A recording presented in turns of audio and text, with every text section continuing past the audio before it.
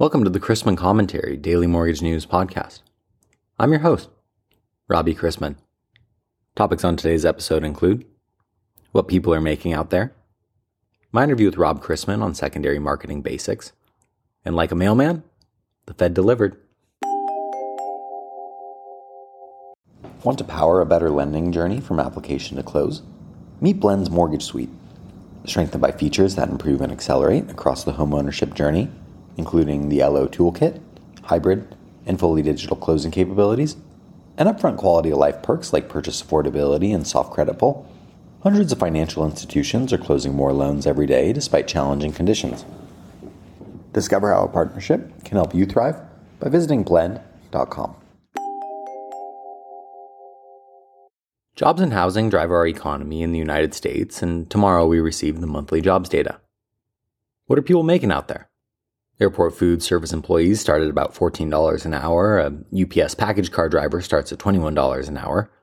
A driver with 4 years on the job can make about $42 an hour, with an average driver earning $95,000 a year with benefits. Freddie Mac made more than that per hour in the first quarter, and its 10Q showed a net income of $2 billion, though that was a decrease of 47% year over year, primarily driven by lower net revenues and a credit reserve build in the current period compared to a credit reserve release in the prior year period. The company showed net revenues of $4.8 billion, a decrease of 17% year over year, as higher net interest income was offset by a decline in non-interest income. For today's interview, I want to welcome back to the show my dad, Rob Chrisman, to talk about secondary marketing basics. So you are known as a capital markets guy. Can you explain what it means to sell a loan on the secondary market? Sure. Lenders, whether they be banks, credit unions, independent mortgage banks, even brokers eventually, produce loans which are assets.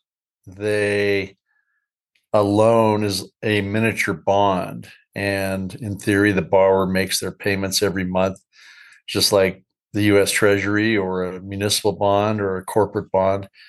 And that monthly payment has value depending on the coupon and depending on whether or not the borrower is making their payments.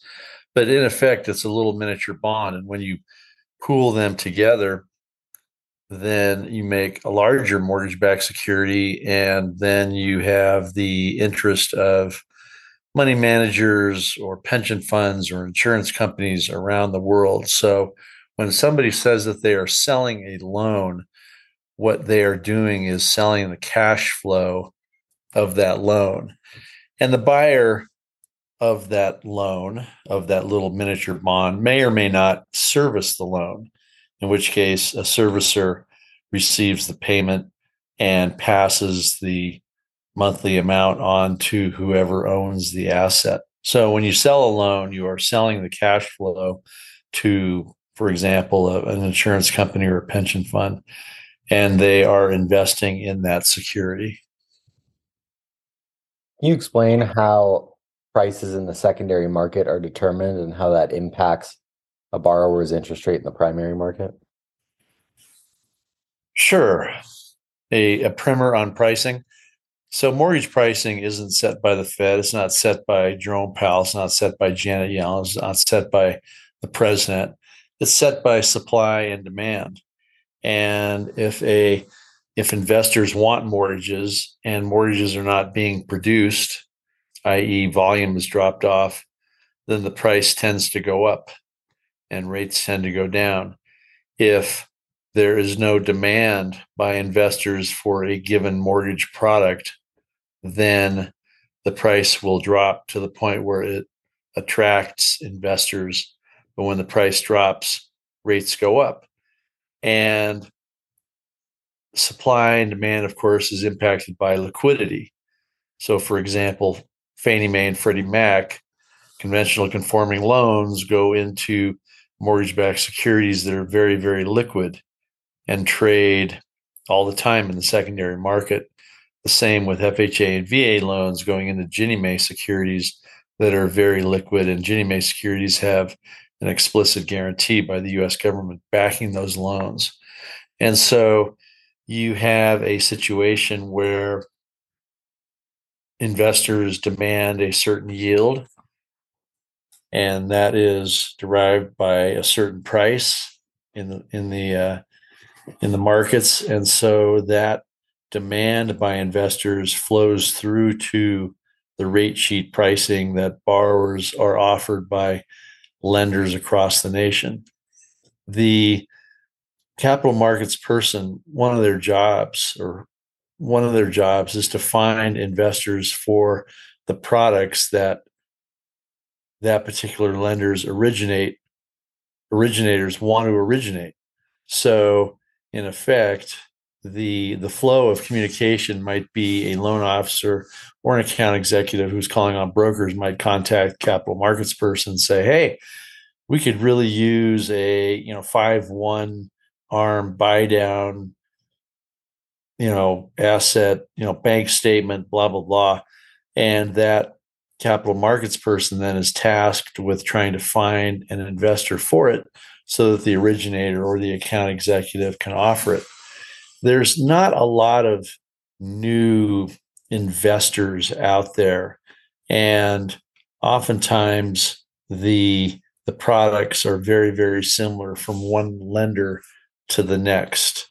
So it's a relatively vanilla environment, but that's how pricing tends to flow. What do you feel like LOs need to know about how rates are set in terms of them going to their capital markets person and saying, hey, I'm getting beat up on rate. I can't compete. Why do you feel like the capital markets person can't necessarily help them out like they'd like? Well, if you look at the components of pricing, the basic price is set in the mortgage-backed security market. The price that those mortgage-backed security trade at, it has a direct impact on pricing. The second big component is the value of servicing. One company may value servicing more than another company, or one company may artificially have a value of servicing that is different than where it is actually valued in the marketplace. So the value of servicing enters into it. And the last big component that differs between companies is overhead. If I can produce a loan and it only costs me $500 to produce that loan, and I'm competing with a company where it costs $12,000 to produce a loan, I can pass those savings on to the borrowers.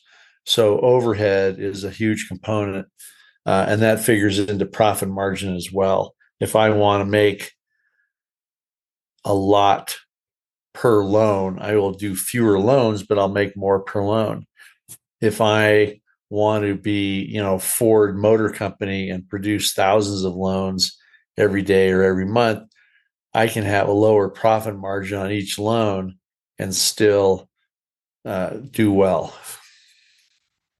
Finally, what advice would you give a young person in this industry that wants to make a career out of it? Or what advice would you give me, a young person in the mortgage industry? Well, it depends on what motivates you and where you want to. Both Myrtle and I are motivated by food. Food, yeah, paying for food is a real problem these days. But nonetheless, it depends on what you're motivated by and where you want to have a career. The fact of the matter is, people need loans, whether those are car loans, home loans, student loans, credit cards, whatever it might be. Credit helps drive economies around the world. And with regard to home loans, people will always need to borrow to buy a home or to refinance to pay for medical bills or a new RV or whatever it might be. It's important, though, to know that the industry is always changing. And along those lines, it's important to know that the industry is filled with some really neat people and very smart people. and savvy business people. And so I wouldn't bet against most of the brokers or CEOs or owners of companies out there, because they are smart and they do know the business. So if you're looking at a career, what advice I might give somebody, it's important to align yourself with a company that appears to be smart and that has a good reputation and that is financially stable. And sometimes those things don't always play out over time, but nonetheless, the culture of an organization that you're looking at working in is very, very important. And just like mergers and acquisitions, when lenders are looking at merging or acquiring other lenders, the corporate culture is so important to make sure that works. And similarly, when you're looking at a company to go to work for in this industry, culture is a big deal, and respecting the people who started the company is a big deal. The Fed news was expected, but attention today is elsewhere. In banking news, First Horizon is now in the news along with PacWest, both trying to bolster confidence with investors. PacWest, whose stock dropped 50%, is looking at selling its securities, but many smell blood in the water despite the bank reporting that deposit outflows are not out of the normal. Meanwhile, Congress continues to jawbone about the debt ceiling, allowing spending that has already been approved. Back to the Federal Reserve, who did what almost everyone said it would do yesterday, announcing a 25 basis points raise in its 10th consecutive interest rate hike, bringing rates above 5% for the first time since 2007. Fed officials suggested it could be the final move in the most aggressive tightening campaign since the 1980s, as language indicating that some additional policy firming may be appropriate was removed. The Fed's language was similar to what's been used before to signal the end of a tightening cycle, while still theoretically retaining a tightening bias. As always, it's data dependent. Fed Chairman Powell pushed back on suggestions that a pause is imminent during his press conference, saying that inflation is still running hot, and a data-dependent approach will be used to determine if additional tightening is needed. If this is indeed the peak of the Fed's tightening cycle, mortgage rates should drift down over the course of the year as the U.S. economy slows and as financial market volatility settles down and the banks finish selling mortgage-backed securities. Ahead of tomorrow's payrolls report, and after yesterday's strong ADP employment figures, it was reported this morning by global outplacement and business and executive coaching firm Challenger Gray and Chrisman Inc. that U.S.-based employers announced 66,995 cuts in April, a 176% increase from the 24,286 cuts announced in April of 2022. Though the figure fell 25% from the 89,703 cuts announced in March, and marks the lowest month of job cuts so far this year. We've also received weekly jobless claims in at 242,000, up from 230,000, about as expected. The March trade deficit down to negative $64 billion, which was a little dramatic. And preliminary Q1 productivity in at negative 2.7%, and unit labor costs up 6.3%, a contributor to inflation. Ahead of the open, Norges Bank announced its latest monetary policy decision, with the ECB expected to deliver 25 basis points hawkish hike, followed by President Lagarde's press conference. We begin the day with agency MBS prices roughly unchanged from Wednesday's close, and the 10-year yielding 3.38 after closing yesterday at 3.40%, the 2 years down to 3.86%. Let's wrap up with a joke and some housekeeping. Dear Lord, so far today, I've done all right. I've not gossiped, not lost my temper, not been grumpy, not been nasty, selfish, or greedy, and I'm really thankful for that.